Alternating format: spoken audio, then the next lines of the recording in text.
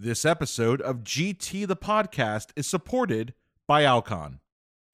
This is Ike Ahmed. And I'm Arsham Shaybani. And we want to welcome you to GT the Podcast. We're bringing this to you together with BMC and Glaucoma Today, to offer audible insights into current topics in glaucoma care. Presented by the authors of our latest, most read GT articles. Check it out. Welcome to GT the Podcast. In this episode, Dr. Vladislav Beckerman, ophthalmology resident at Rutgers, New Jersey Medical School, recaps the article, Novel Glaucoma Medications, From Clinical Trials to Clinical Experience, which he authored with Dr. Albert Corey for the January-February 2021 issue of Glaucoma Today. In this article, Drs. Corey and Beckerman offer insight into the use of new treatments as additive therapies for IOP reduction. More on this from Dr. Beckerman.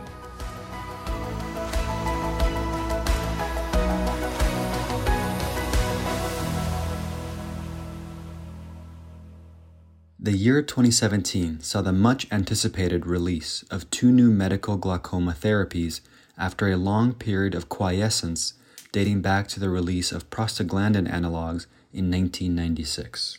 Both Netarsadil 0.02% and latanoprostene Bunod 0.024% use novel alternative pathways to lower intraocular pressure.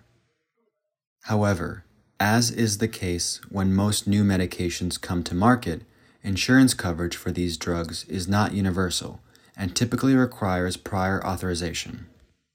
As a result, these agents are often used concurrently as additive therapies for intraocular pressure reduction.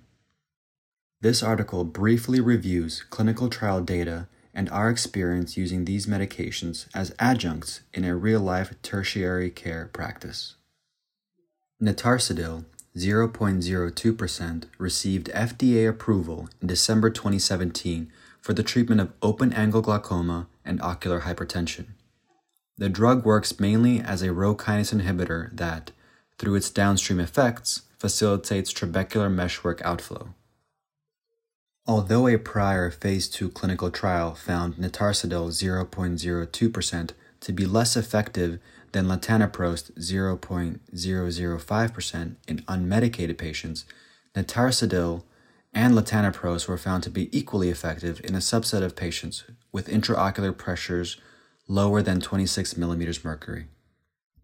Furthermore, 3 of the Phase 3 ROCKET clinical trials, ROCKET 1, 2, and 4, found Netarsadil to be non-inferior to twice-daily Timolol 0.05% in eyes with intraocular pressures between 20 and 30 mm mercury.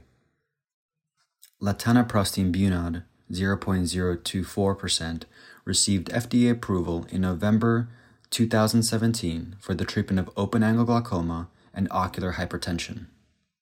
The main additional mechanism for latanoprostene Bunod is nitric oxide donation, which also improves trabecular meshwork outflow through downstream effects. The Phase 2 Voyager trial found that latanoprostene Bunod provided significantly greater intraocular pressure reduction compared to latanoprost. Phase 3 clinical trials, Apollo and Lunar, compared the efficacy of latanoprostene Bunod to twice-daily Timolol and found significantly lower and sustained intraocular pressure reductions favoring latanoprostene Bunod for up to 3 months.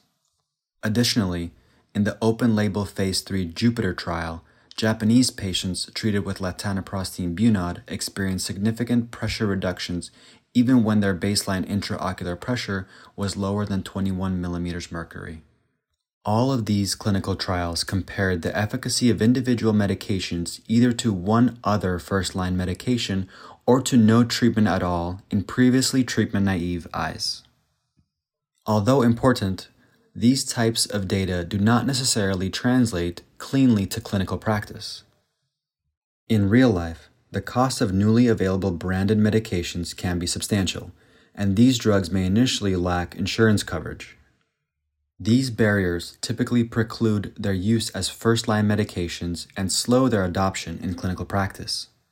The Phase 4 multicenter open-label study was recently completed. This was the first trial that aimed to assess the efficacy of the concomitant use of Notarsidil with other standard therapies.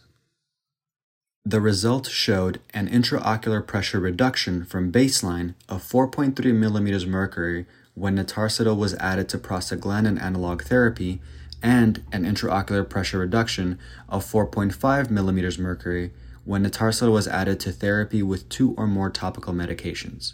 Additionally, recent data on the concomitant use of Notarsidil with other intraocular pressure lowering agents showed that Notarsidil reduced intraocular pressure by a mean of 17.0%, standard deviation 16.8% at 12 weeks when added to 2 to 5 other topical agents. Full trial results have not yet been published. Unfortunately, to date, there are no published data on the concomitant use of latanoprostene bunod with other topical medications. Although all trial data have been collected primarily from patients with open-angle glaucoma and ocular hypertension, these novel medications are used by physicians for a wider spectrum of glaucoma types.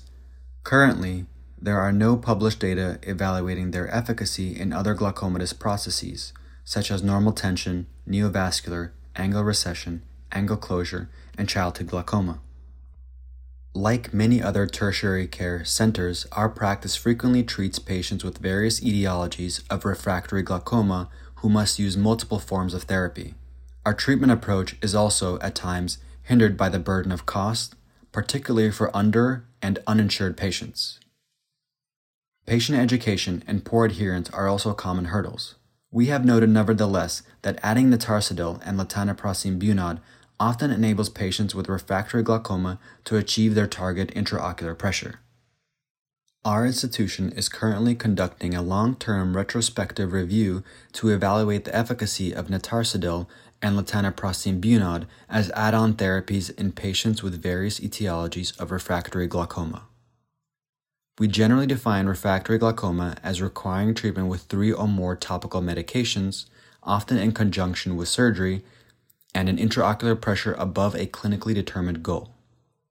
In these difficult cases, a 3-month preliminary analysis showed statistically significant intraocular pressure reductions of 2.5 mm mercury, 9%, and 2.8 mm mercury, 11%, for Notarsidil and latanoprostene bunod, respectively.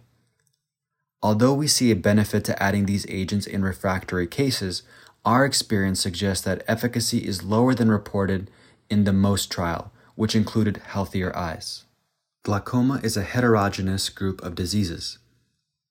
Published data and our experience supports targeting the trabecular meshwork for intraocular pressure reduction even in eyes with advanced pathology, although we are finding that the intraocular pressure reduction is less pronounced in clinical practice than in the clinical trials.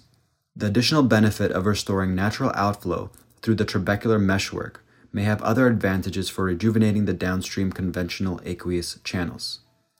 We hope future research will explore the benefits of such a restoration for the natural course of glaucoma. Thank you for tuning into this episode of GT the Podcast. If you have any feedback or topic suggestions, find us on Instagram, LinkedIn, Facebook, or Twitter. And stay tuned for more hot topics in glaucoma care on GT the Podcast.